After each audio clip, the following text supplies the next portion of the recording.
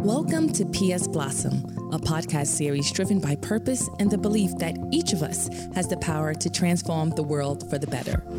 We are here to be a catalyst for activism. We believe empowering individuals empowers communities. We also recognize that unless we engage in the issues of race, gender, and class within reproductive and maternal health, we cannot be a part of the solution. Our goal with PS Blossom is to empower all women, especially Black, Indigenous, and women of color, to advocate for their health care their way. These are conversations creating change. Please be sure to like, subscribe, leave comments, and share.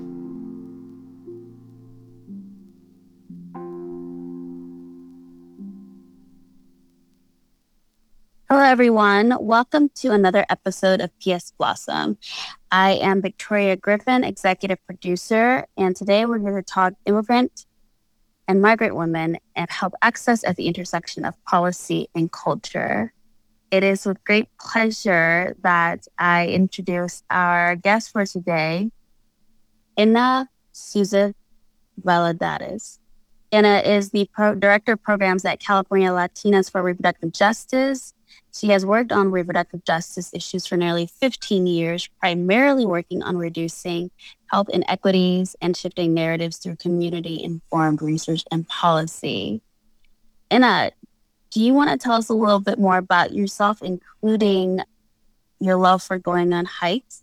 Yes, thank you, Victoria, for having me. It's very good to be here today. I was born outside of the U.S. in Guatemala. I migrated here when I was very young. And Los Angeles is the big metropolis, but I've definitely found some gems, and I live really close to Griffith Park. And I absolutely love it. Yeah, you had a recent win with the signing of this budget request to compensate survivors of state-sponsored forced sterilizations. Can you talk to us about that? So for about 4 years now, CLRGA, along with other partners, have been trying to get this budget request passed and approved by both the legislature and the governor.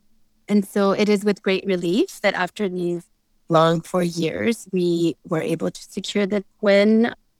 Trying to pass this bill and this budget request was a testament to decades of other folk calling attention to the fact that there were state-sponsored forced sterilizations that happened in California, and that this isn't just something of the past. This isn't something that happened in the early 1900s, but in actuality, as less than 10 years ago, we found that these similar state-sponsored forced sterilizations were occurring in California women's prisons.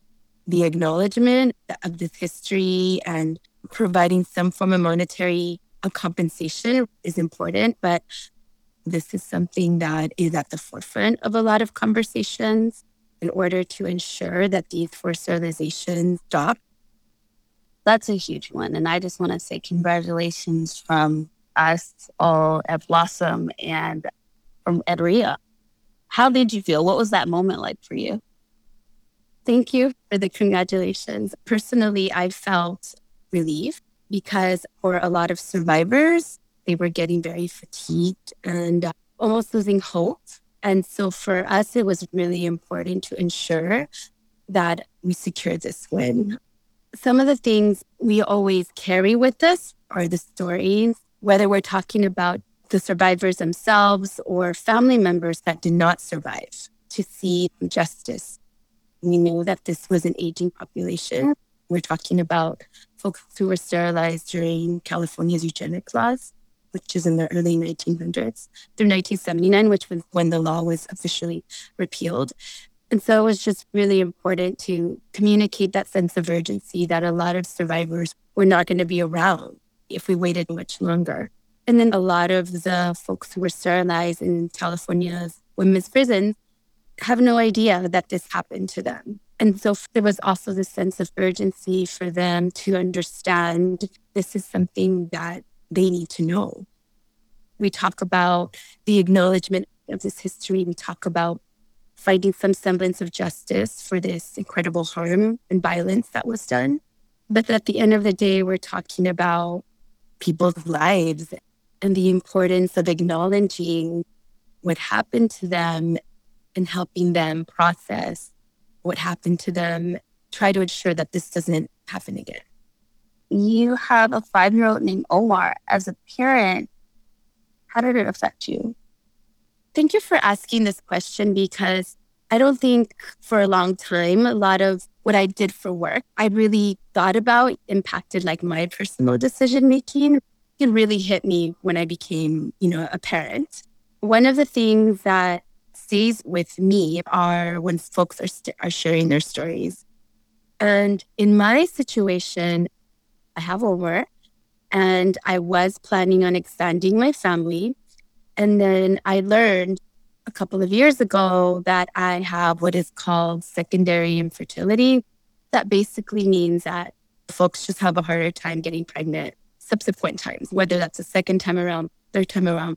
There was a lot of sadness attached to that. There was a lot of letting go of what I thought my family was going to look like. I'm an older parent, meaning that I decided to have children in my mid-30s. And so there's been a lot of thought around wanting Omar to have a sibling. And so when we were really hearing from survivors and really learning about these stories of forced sterilization, I just cannot fathom having that decision taken away from me in such a way where it wasn't biological. It wasn't because my body was not ready or does not have the capacity any longer to get pregnant again, but it was because someone, an institution, an individual thought that I was not worthy enough to have my reproductive capacity respected, or they thought that I was unfit to be a parent again. And so there's that level of processing a sadness that you already have around what you envisioned about your family formation. But I just cannot fathom that feeling of having this decision taken away from me. It made me feel even deeper for this issue that we were fighting for, and really pushing back against these notions of who is worthy of parenting and what does it mean to be a fit, quote unquote, parent? What does it mean to be a good parent? I think there's that extra level of really wanting to fight harder because of that experience that I was going through. It's also thinking about other issues around reproductive decision-making, whether it's to end a pregnancy. And it's very interesting because I had a family member ask me, well, now that you're having problems bearing another child, how do you feel about abortion? And I was like, what do you mean? What does that have to do with anything? She's like, yeah, do you still think that people should get abortions? And I'm just like, absolutely. Just because I'm having a hard time getting pregnant again doesn't mean that I'm going to turn around and thank your lucky stars that you got pregnant. You absolutely cannot have an abortion. That has nothing to do with me. Every situation is different. Every person, again, should have the ability to decide for themselves what makes sense for them in terms of having kids or not. And so I always find that interesting, right? When I get those questions from folks, that this is happening to you. What do you think about that? And I'm like, nothing. I still feel, if anything, I feel stronger, right? Because we should all have that ability to make those decisions. What you just spoke to was very powerful. There's the assumption around the monolith experience. What one person experiences should determine what the entire community or culture should experience. And the other piece, it takes a very courageous and brave person to say, this is my experience.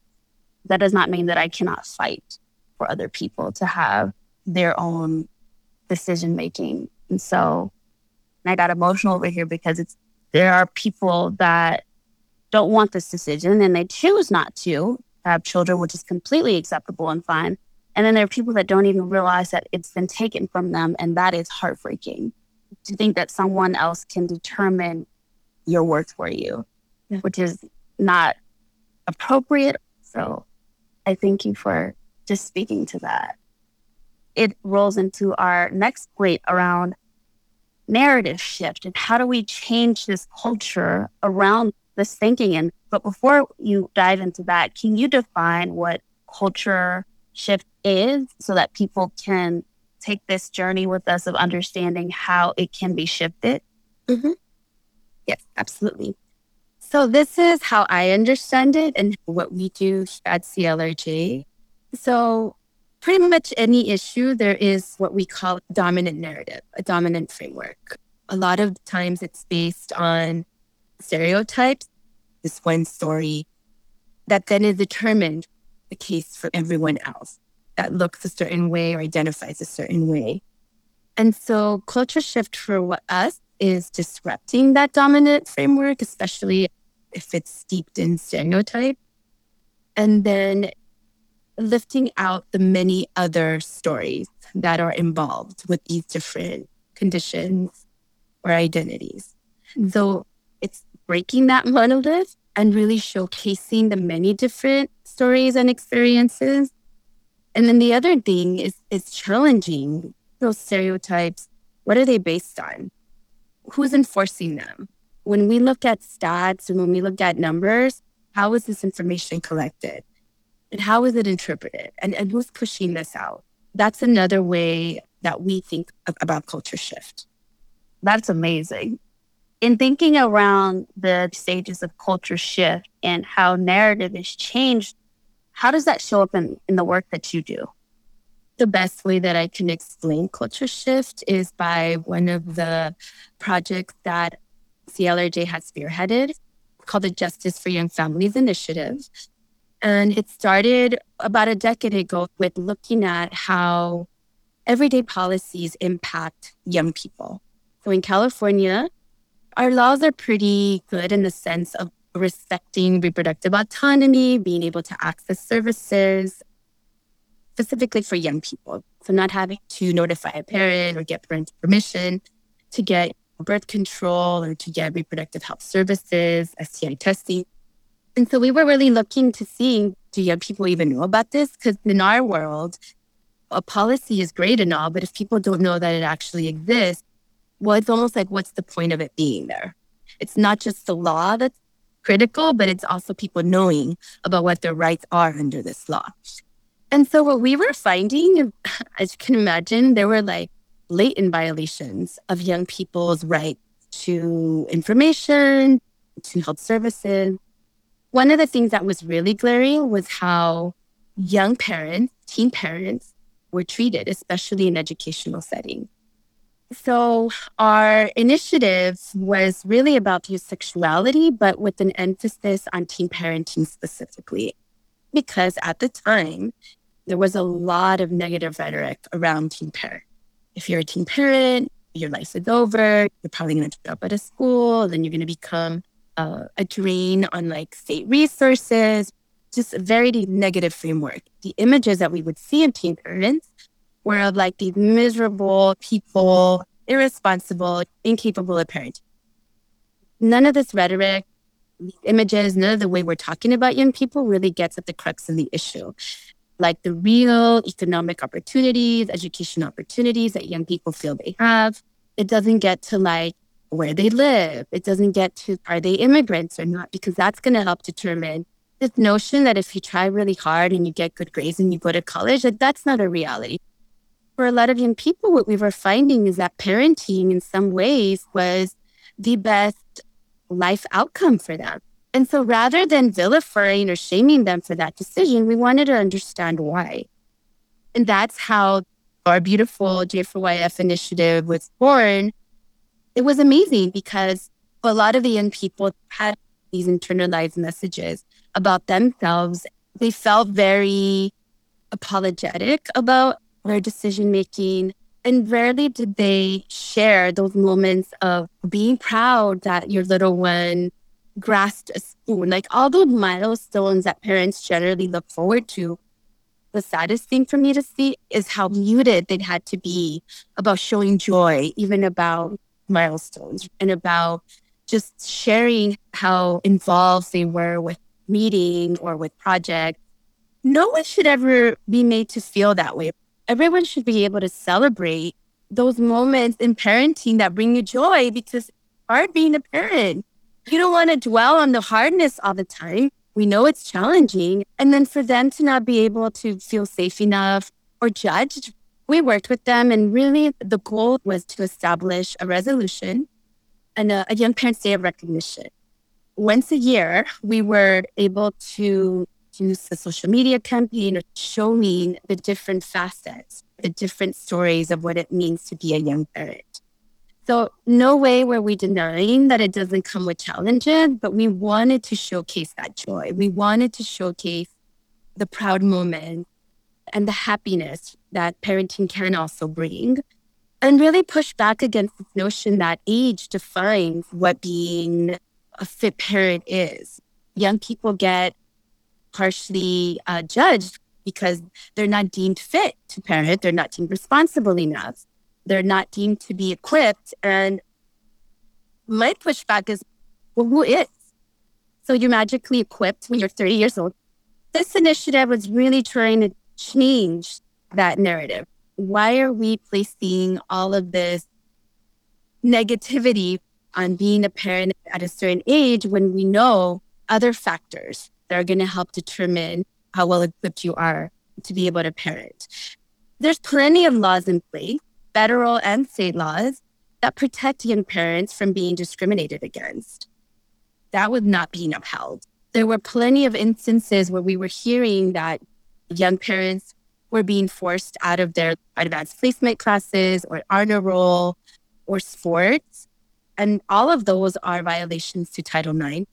Title IX is a federal law, and a lot of folks may be familiar with Title IX when it comes to sports, like sports equity. We hear a lot about proper funding for female athletic programs. But in actuality, Title IX came out of ensuring that pregnant, parenting, or people that had decided to get an abortion were not discriminated against in educational settings. And it's been used in court cases to fight against sports discrimination or equity. But the reality was that this law was in place to specifically prevent discrimination of those pregnant and parenting, in addition to ensuring that these different stories of what it means to be a young parent was being upheld and uplifted and shared by young parents themselves. We were also pointing out how a lot of these laws were not being implemented or enforced correctly, and how the improper implementation or enforcement of these laws contributes to the further discrimination and vilifying and shaming of young parents. And as far as those young people were concerned, it didn't exist.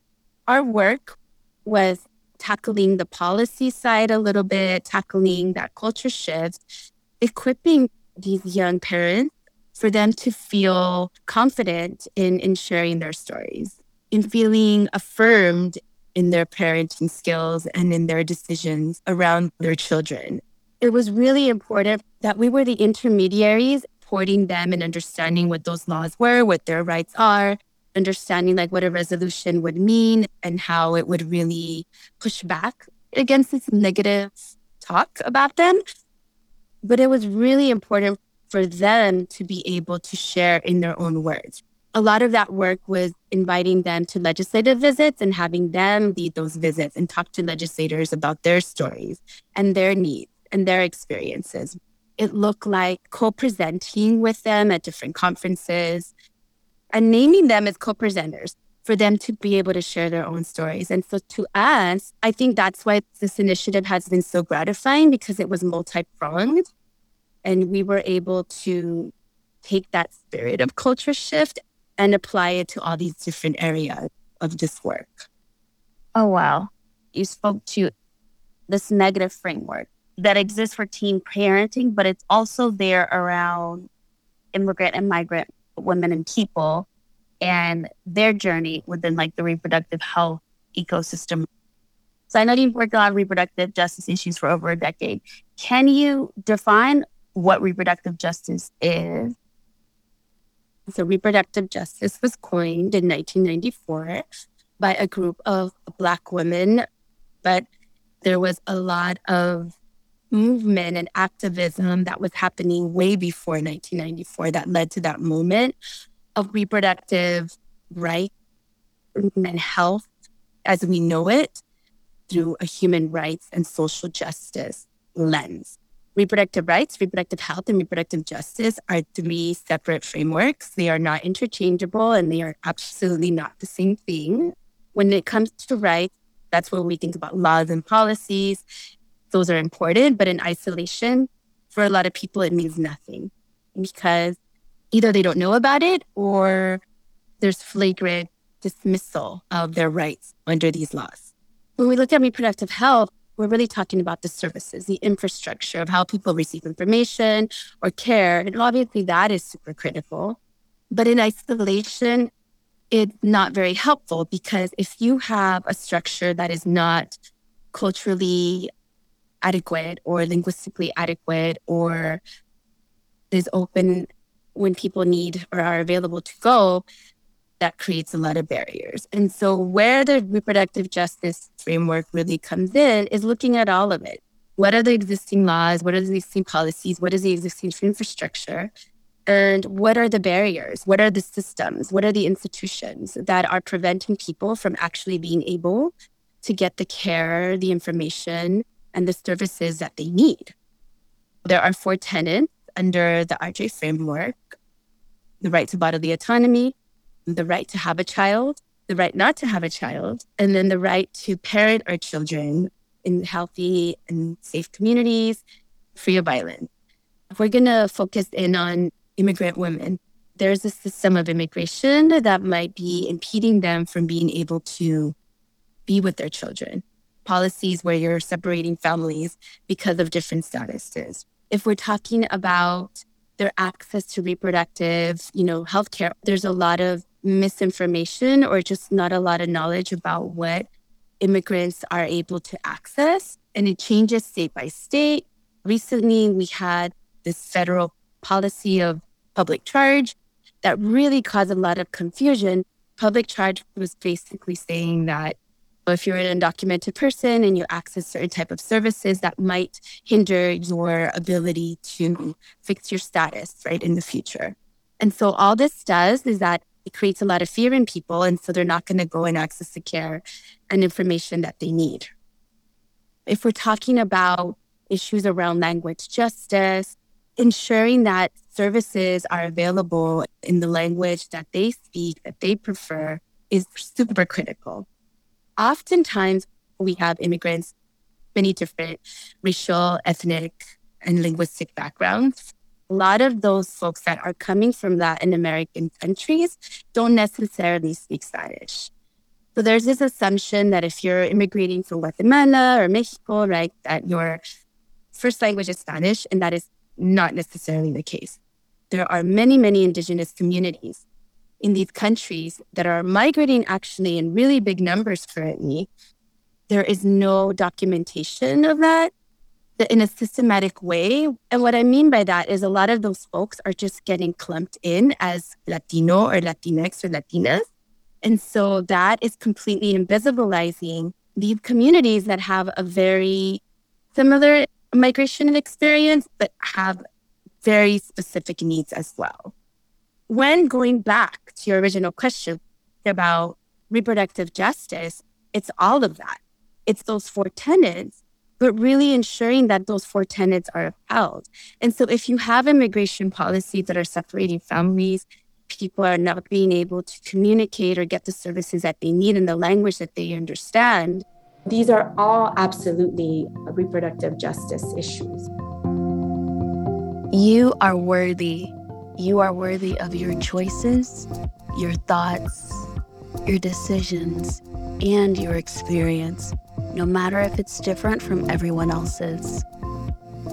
Choosing to stand up for someone else's experience, even if it's different from your own, takes courage.